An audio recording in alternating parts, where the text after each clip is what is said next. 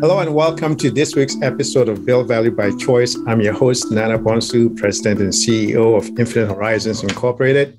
Website is www.infhorizons.com. This show focuses on helping business owners plan for their transition from their active years in their business to their golden years. And we discuss, as part of their transition planning, we focus on different topics like business valuation, estate planning, tax planning, accounting, succession planning. And every week we bring on a different expert to touch on each of these varied components. This week I have on an esteemed guest who is an expert on tax law. Her name is Priya Royal. Priya is, I want to take a moment to introduce Priya. Before I bring Priya on, a bit about Priya's background. She is an established tax law and charitable planning expert, and she has been published in the American Bar Association, Bloomberg Tax, and various trade journals, including Heritage Auctions. She's also a frequent speaker at bar associations, national and international conferences, the U.S. Patent Office, and National Appraisal Institute, etc. She's appeared on various podcasts. And drawing from her own experience of invisibility and lack of access as an immigrant and minority woman, she co-founded an organization called Powerful Progress. It's a 501c3 nonprofit that channels expertise to create financial sustainability across locked out communities. She's also the vice chair of the DC Bar Steering Committees in Estate Trust and Probate Law, and the tax chair of the South Asian Bar Association of North America. She was named as the Rising Star by Super Lawyers last year, and she's the founder and managing attorney at Royal Law Firm PLCC, which is a woman-powered international private client services firm. So clearly, she's accomplished a lot. She's a former IRS estate attorney, tax attorney. Welcome to the show, Priya. Thank you, Nana. That was a wonderful introduction that I have to live up to now. No, you are definitely a very accomplished woman, and I'm definitely glad to have you on. Could you tell us how you got started in just a little bit of background, how you got started in tax planning and philanthropy? So as you pointed out, I'm an immigrant, and I was raised by a scientist. I essentially am more STEM inclined, but I went to law school because I had this odd sense that I could somehow improve justice. But in law school, I was naturally driven to tax because it's sort of unlike other areas of law. It's a little bit more logic and mathematics based. Very basic arithmetic, but it's still a little bit more than the other areas of law. So I took an affinity for that. But one of the things was that I was learning about locked out communities, which is in my own family, even if you had the education, if you didn't know the right people or knew how to get into the right doors, you would not be able to build intergenerational wealth. And part of that is when I worked in larger firms in New York and New Jersey, and then later on, as an estate tax attorney auditing the estates of billionaires with the IRS, I sort of said it was all about what your network was like. It all came down to business development network. Your network taught you what you should learn, what you should excel in, what your business should look like. How do you manage your money? What do you invest in? What are the tools you need? Do you need a trust? Are wills a thing? In certain cultures, speaking about postmortem and death and demise is really frowned upon. But is that really the purpose of estate planning? And one of the things I learned is that estate planning is really about planning for life. It's not about planning about what happens after you die. And the reason I say that is one of the things that many of us lose when we build something from ground up as entrepreneurs, as business owners, or as creatives, is that once we are at a point where we are no longer following that line of business, or we are no longer creating that piece of art, or maybe it is when we pass away, or maybe when we get old. Transition and succession has different meanings. It may just mean that we're moving on to a different project. What happens to that legacy we built? That legacy no longer exists. How do you preserve it? estate planning can be that very thing that you can preserve that legacy. Even if your children or your family members don't want to pick up the exact trade that you indulged in, you can create structures by which the heart of that trade will be preserved, the staff will be there, the operations will continue, and maybe 3 generations down, somebody can pick it up and continue it. All of that falls into estate planning, business planning, estate planning. So once I sort of came to that realization and realized I had access to a community who I could understand because I was part of that community itself, especially there are very few women tax attorneys who understand how money move and can work on the estate planning end and can understand business entrepreneurship, and I've lived it. Minority women tax attorney in America who understands the international play, speaks multiple languages, understands the various intercultural, interpersonal things. It's not as common as we should have it. So I thought I could provide a service in that field. I got into it. And in the meantime, as I was developing expertise in estate planning and tax law, I learned about charitable planning, private foundations, charitable trusts, even making a mere donation and getting a deduction. How do you do it? Why do you do it? And when you get to a certain amount of wealth, significant wealth, I also noticed that folks are less motivated by the tax savings they would have. Rather, they were motivated by the simple philosophy where they would come in and say, we want to give to these causes that we care about, our church, our temple, whatever it was. You figure out the best way to do it. So tax planning almost comes in on the back end of something the client already wanted to do. And to really think in terms of that kind of wealth where you feel so self-assured in your own personal assets and the ability for you to support everything you care about, that requires a mindset change. That means that you have to have the legacy building and the structures in place and the foundations correctly. So I sort of wanted to integrate that idea of giving back to the community, building a community, creating financial sustainability, but also help other people who had a similar type of approach and create, with a lot of words, as I say, intergenerational wealth and locked out communities. So my firm, we support predominantly business owners, entrepreneurs, leaders, and philanthropists who sort of have this, they're visionaries. They believe in supporting their community across the board, and they want to make a change in some way. And on the nonprofit end, it is that bridging that gap, because you wouldn't know to go to a lawyer, you wouldn't know to go to a law firm when you've never seen what wealth preservation looks like. Mm-hmm. Then the only thing is you've read on Google that you need a living will, and you don't even realize that a living will is for managing your healthcare decisions and has nothing to do with preservation of assets. So Powerful Progress was a nonprofit I co-founded with another attorney and a friend. And our mission was to educate, inform through webinars, seminars, cater towards both the established and also to folks who wouldn't have access otherwise, more sophisticated level of tax planning, estate planning, business incorporation, business structuring, credit lending, all those sort of things. But also from the paid webinars that we may have for larger for folks and organizations, we would use that to create financially sustainable communities.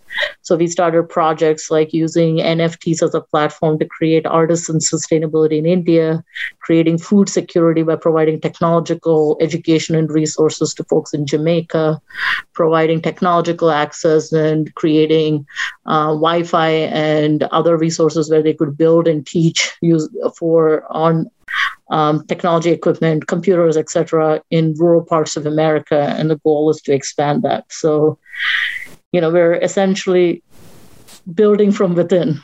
You feed the individual, grow the community within.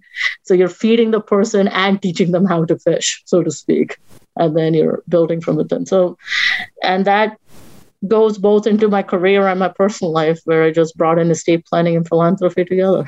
So that was a very long answer for your question.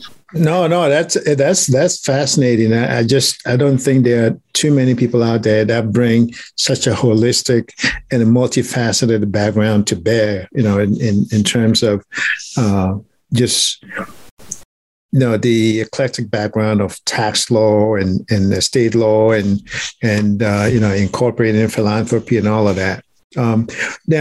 Now you talk about, one time you're sitting with a billionaire or even testifying in court as an expert witness, and then the next minute you're teaching like a regular person how to start your business, or even a business owner who's making, maybe between $1 million and $10 million a year, how to transition or plan. You put together a transition plan for your golden years. How does that flexibility, what are some of the adjustments that you make in your style, or, when you're dealing with these different kind of audience? Because at the end of the day, it sounds to me that you're trying to bring some of the same access or mindsets or networking capabilities that the billionaires have to regular people, so they can also rise up and have a positive impact in their communities. Yeah, I mean, I'm a strong believer in the power of networks, and one of the things is that we often hear about finding the right mentor. If you're not in the correct room, how do you ever find yourself the right mentor? I mean, you're limited to the mentorship from the people that you have around you, who are usually socioeconomically in the same place you're in for most people. So now we're trying to bridge and get to the next step. Because of the fortunate background and the experience I have had the opportunity of representing people who are on one end of the spectrum, which is well over $100 million in net worth, personal net worth, businesses that are extremely large. On the other end of the spectrum, I have access, and the immigrant minority community in general is not on the top of the socioeconomic ladder overall. So that is a community that I already have access to. So I understand the needs of that community, and I have access to that community. But because of my expertise, I'm being retained, hired, and I'm already part of another community that I really wouldn't have been in otherwise, right? So what we do is that I build a firm where, through the use of carefully structured, strategically hired staff and processes, we are able to offer a tiered fee schedule where maybe most of the work is done by the people who are at the level of expertise that the client needs at the time, which means that we can scale our fees accordingly. So we are able to make ourselves affordable. Maybe that I'm not spending 90% or 95% of my time with that client who really doesn't need that level of expertise yet. They just started their business. However, what they have is they have access to me and my network. And that is what... So, for example, when we had a client who had just started a new business in a specialized industry, in this particular instance, it was in one of the performing arts industries, and it needed to find the appropriate type of manager. Just on a whim, asked, well, you're a big, you have big clients. Do you know anyone? And I was able to, just with a quick email, get this individual a phone call with one of the top well-known performing artists in the world, who provided the mentorship and the training and everything else. And the opportunity that opened up is incredible. This goes beyond the practice of law. This is not about the legal service. It's beyond that. The legal service is, to me, the easy part. You structure your business correctly from the beginning. To plan for transition, your foundation has to be correct. So you can't think about succession planning without thinking about your foundation. Just because you have an idea and you want to start a business, that is the point you need to speak to an attorney. So because at that point, the attorneys, an attorney is honestly thinking about it from that comprehensive view is going to ask you, what is it that you want to do with this business? Where do you see it? And do a strategic plan and model the legal planning accordingly. So I think that's how you bridge the two sides of it. Right.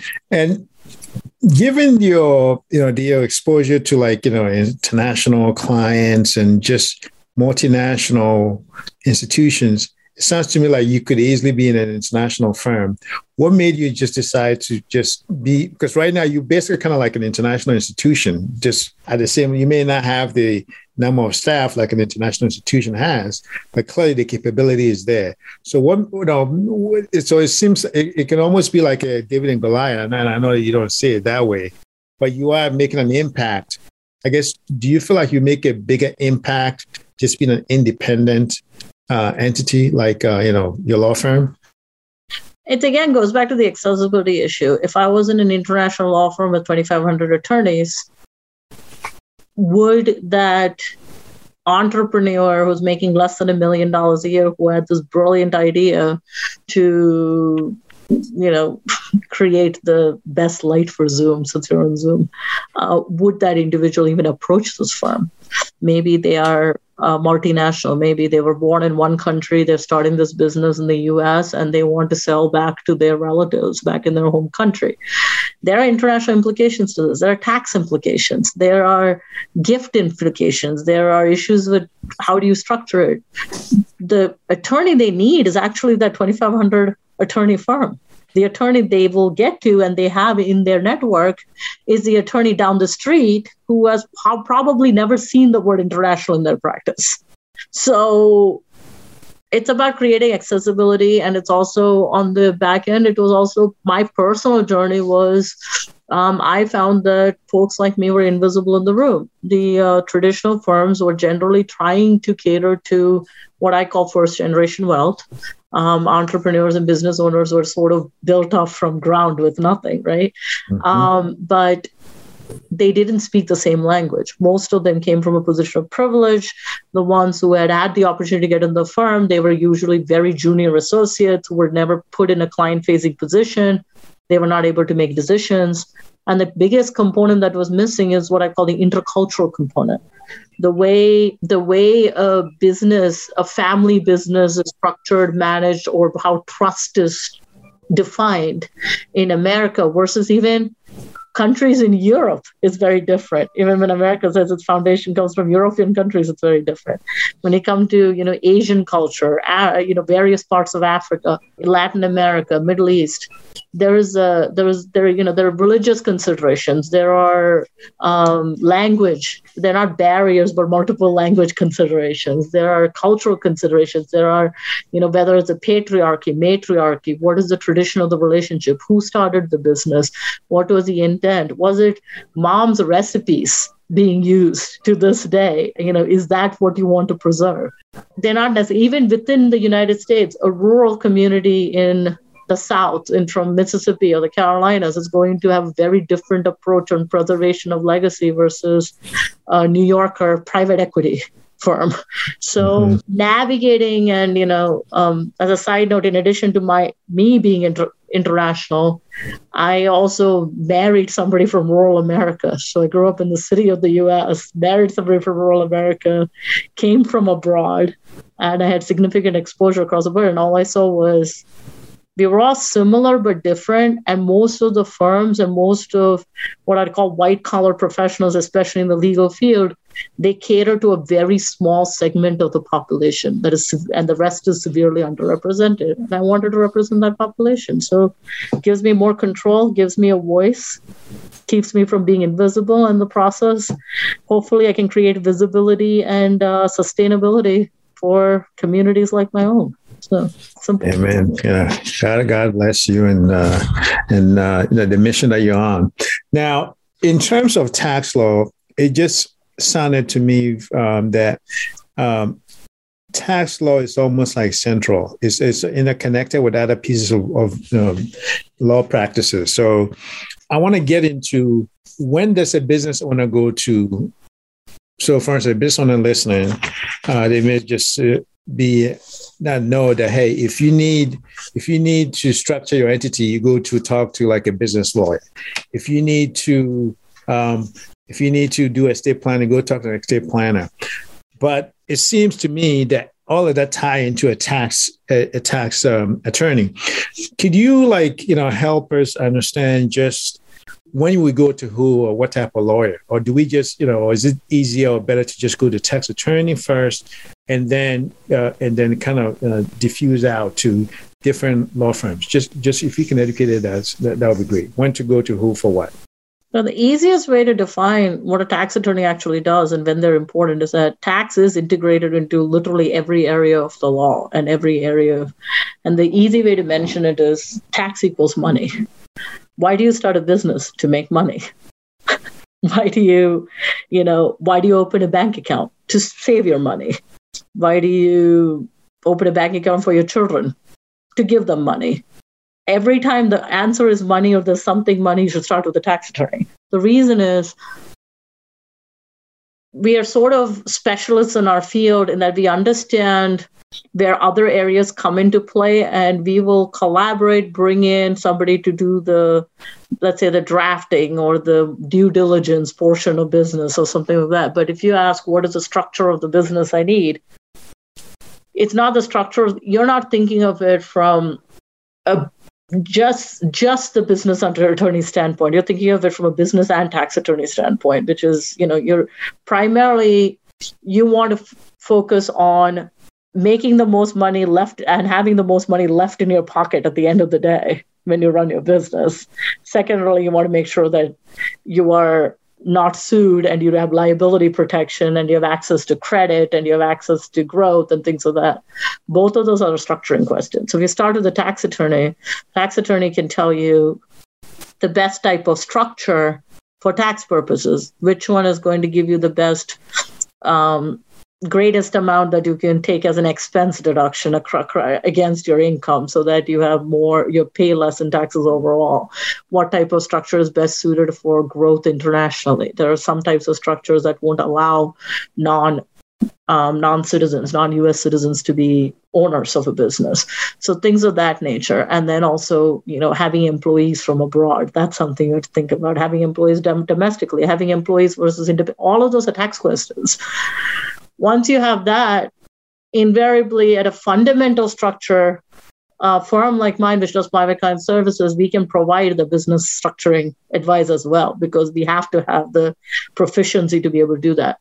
If you're dealing with a multinational corporation, let's say it's the buying or selling of a business, you're dealing with tens of thousands of documents of due diligence and an operations team and liabilities and contract drafting, which we are familiar with the reading, but we are not necessarily going to do that because you don't want to specialize in too many things. You do what you do.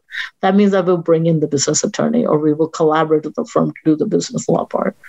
But the simple answer is you always start with a tax attorney because they're able to think of it strategically in terms of compliance and in terms of all the other areas of law that are needed without trying to do it all. Because generally, tax lawyers like being tax lawyers and that we get to dabble in everything and become experts at nothing but the tax part.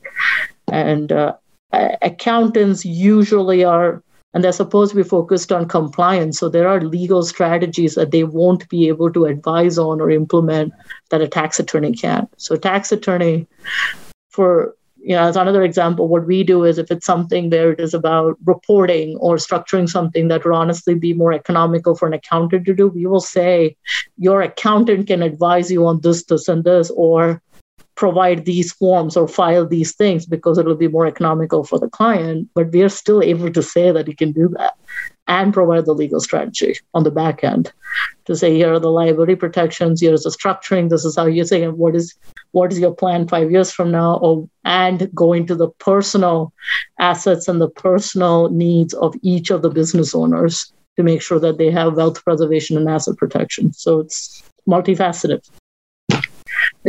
That's great. So I know, you mentioned an accountant. So I've seen studies where consistently the accountant, the CPA in particular, tends to be the most trusted out of all the advisors. Business owners tend to go to them first. And I guess a lot of it has to do with the bookkeeping and taxes and stuff like that. But it sounds to me like maybe the difference between, or maybe the secret that billionaires have that regular business owners tend not to have is the fact that they tend to consult their tax attorneys first versus going to the accountant first. Could you help enlighten us on on why business owners should maybe be pivoting from the accountant being the first person they go to, and pivoting to like the tax attorney being the first person they go to? So very simply, a tax attorney, for example, I can give accounting advice, but an accountant is not supposed to give legal advice. So you're, again, talking about emerging. A financial advisor, the other person that a lot of people go to. I think all of these professionals, as professionals, the good ones, can be trusted independently. However, if you think of it as the roles they play, an attorney has, when they are speaking only with a client, they have the benefit of what we call the attorney-client privilege. It is nearly impossible to get through that privilege once it exists, which is that, let's say, deep, dark secrets of the client about potential divorces or distrust between family members. All of those are things that an attorney can advise on navigating that while also providing the tax structure and the accounting thing. The accountant is trusted because it's what I call the immediate, right? So the accountant usually does the bookkeeping, does the journal keeping, does the financial analysis. And the reason most folks think that they are the most trusted is because it's a numbers game. They can see what the accountant does. You can't really see what an attorney does most of the time because you're strategists. So it's not that I don't think accountants are less trustworthy. They're as trustworthy. But in terms of what you're talking about with succession planning or foundational or creating a business, something where it begins with a vision, the person who can define what that vision should look like in a tangible way, the first step is the attorney. And a good attorney will say that this is better suited for an accountant to do or a financial advisor to do or another type of attorney to do, and bring in those people and build a team for the client. So it's I think that's a better way of putting it. It's just that I think folks don't really understand what an attorney does because they can't see what an attorney does, where an accountant is filling out forms and saying, here, I filled out the Form 1040 or income tax return, whereas the attorney is not doing that. So, right.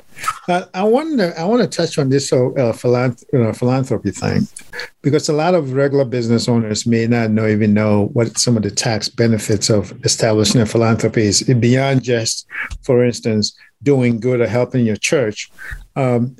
Why should business owners, especially as part of their transition planning into their golden years, or transition into something else, why should they consider philanthropy, and what are some of the tax benefits of establishing a philanthropy?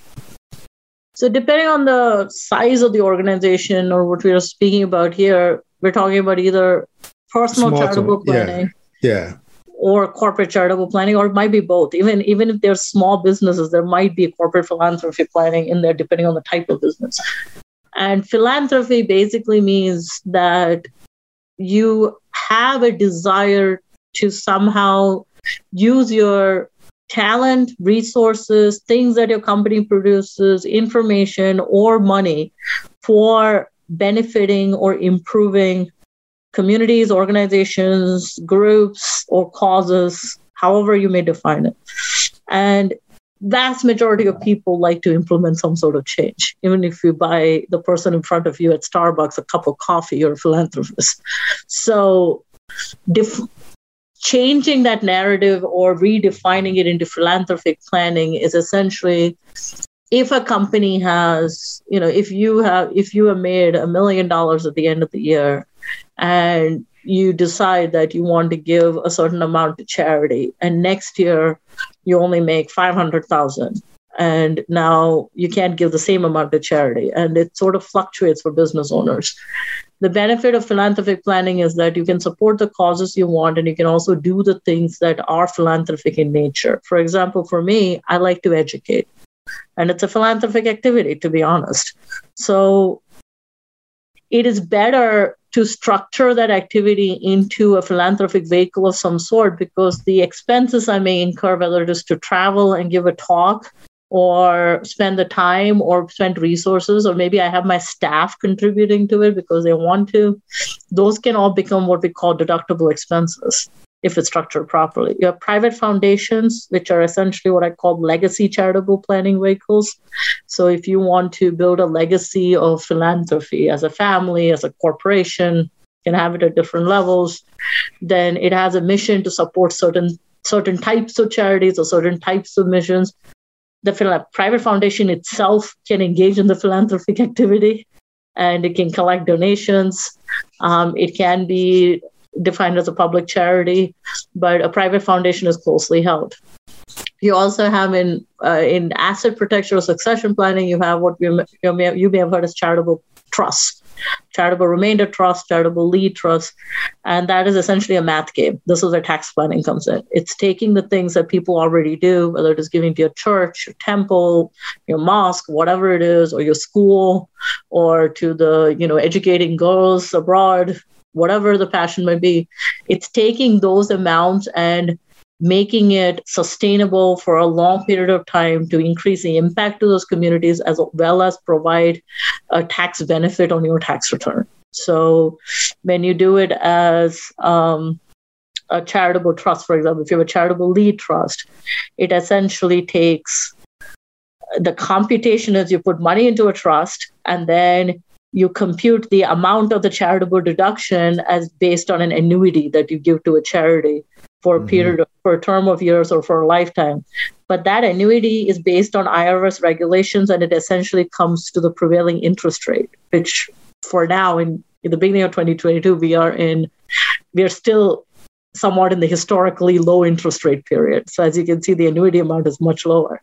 The assets in the trust continue to be invested. They will probably make significantly more money inside that trust over the lifetime of the trust than actually gets paid out in annuity. So what is left over goes to the beneficiaries, usually children, family members, friends, whoever is named, non-charitable, free and clear of, now you don't have estate taxes, which is tax on whatever somebody's left with when they pass away on that, because it is out of the estate. So that's one type of it. If I go into each type of trust, we'll probably be here for 3 hours. So right. I just want to give an example. So the strategies make sense. Even if you're giving $1,000 a year, it is a good time to speak to an attorney to say, is it time for me to start thinking about charitable planning? It may start with a conversation between the accountant and the attorney combining resources and talking about year end. Do I bundle my donations this year? Do I give from my retirement account? Do I make a contribution? Do I leave my IRA to a charity? Do I have an IRA to begin with? Do I create the trust now? Do I have a private foundation instead? What are the administrative costs and benefits? What are the restrictions? How much can I control this? How much can I control this even if I'm not involved or if I'm not managing it?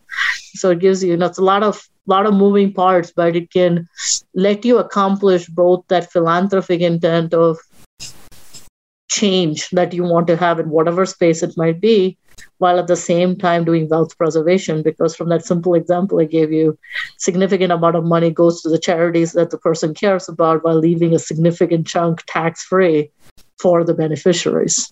So that's one way of putting it. That's great. Well, thanks. Appreciate the enlightenment. What's the number one misconception that business owners or owners in general tend to have about estate planning and philanthropy? Number one misconception, the first is that they believe estate planning is basically a will, and you basically do it when you're thinking about either you're in poor health or you're aging, and what will happen after you pass away. And that philanthropy is only for the extremely wealthy. I think those are your related number ones, and they're tied in together. Okay. So given the world that we live in now, what do you see as becoming more important in the near future in the area of estate planning and philanthropy? I think we are having a rapid rise in what I would call first-generation wealth globally. Whether it is because of new investments in technology, cryptocurrency, Google learning, self-taught millionaires, essentially. And most of them haven't done any asset preservation or asset protection. So your number one area would be most are interested in educating and building communities that are informed and empowered. And that is the perfect intersection of where business planning, estate planning, succession planning, and philanthropy all come together.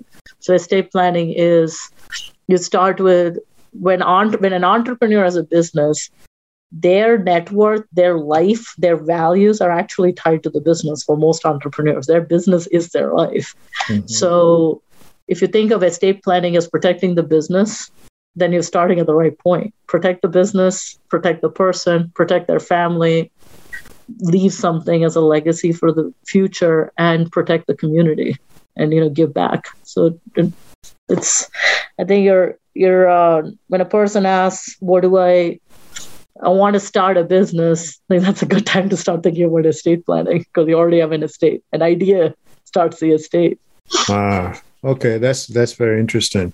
What's the number one mistake that owners make when it comes to whether people who've been in business a while and they need to start thinking about transitioning, or maybe whether it's a year out or 5 years or 10 years out, they're transitioning into golden years or retirement or what have you. What are the biggest mistakes, the number one big mistake that they tend to do that you've seen in the area of estate planning? Because I know you just said that ideally they should think about it from the beginning, but they may not have that benefit of having to go back and start over. So other than that, what's the other mistake that you see? The first is their investment in the business. They have not invested in themselves and their family, and they've only invested in the business. And that once the business stops operating actively, they would not have the same revenue stream or the same resources or the same asset or the lifestyle that they would have enjoyed while they were running their business. So that's something that can be addressed through estate planning, because it's planning for retirement, having passive income flow planning, that sort of thing. The other is the asset protection, the lack of asset protection. There's usually a lot of intellectual property. When you're doing transitioning, there's been no separate entities created or any kind of valuation or a determination of what the intellectual property actually is, or steps taken to protect intellectual property. For many entrepreneurs, especially in the creative fields, intellectual property is usually trade secrets, which means it's not even registered with a patent or trademark office or anything like that. And they've sort of been telling all their friends and neighbors about their trade secrets. So it creates a problem. So having strong contracts and financial analysis and valuation in place, and having controls on how equity is transferred, how creating employee incentives, preserving values, creating value-based models for the company. All of those are usually lacking in a business, because most of what runs the business is still in the founder's brain, and it's not been conceptualized or put down to some sort of a transferable knowledge transfer machine of source or a system. So you need knowledge management systems are lacking. That's essentially what it is. Right. What is the mindset? Because earlier you had mentioned some of the secrets or the mindset of the billionaire. What's the mindset shift that you like to see in business owners when it comes to estate planning and philanthropy?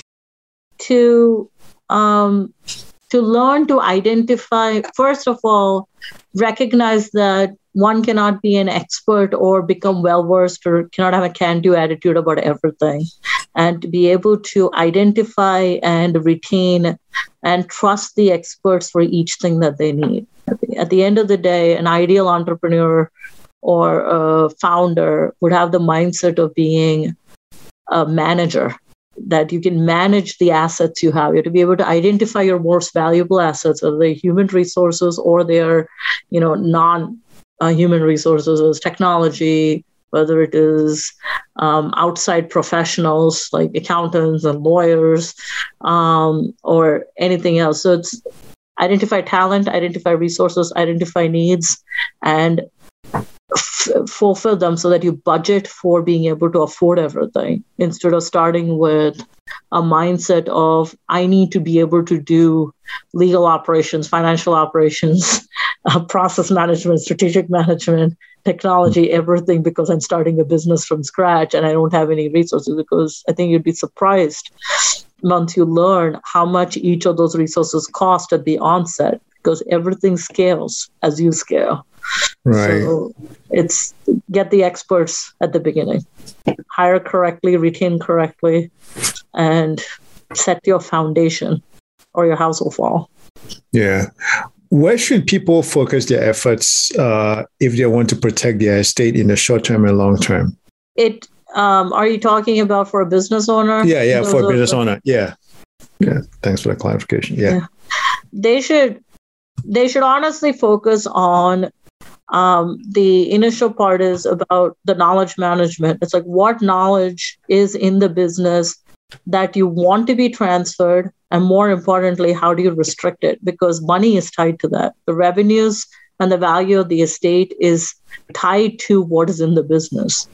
If the business is solely your expertise, whatever is in your brain, then that business has nothing to be sold for. At the end of the day, if you try to sell that business will sell for almost nothing without you in it. And if you're trying to retire, so you have to find something that lives beyond you. I don't mean in terms of a lifetime, but self-sustainability for the business, because that will build the estate. There are ways to create passive income flows and, non-controlling interests that still generate revenue and income for the business owner, even after the period of transition. So that is part of estate planning.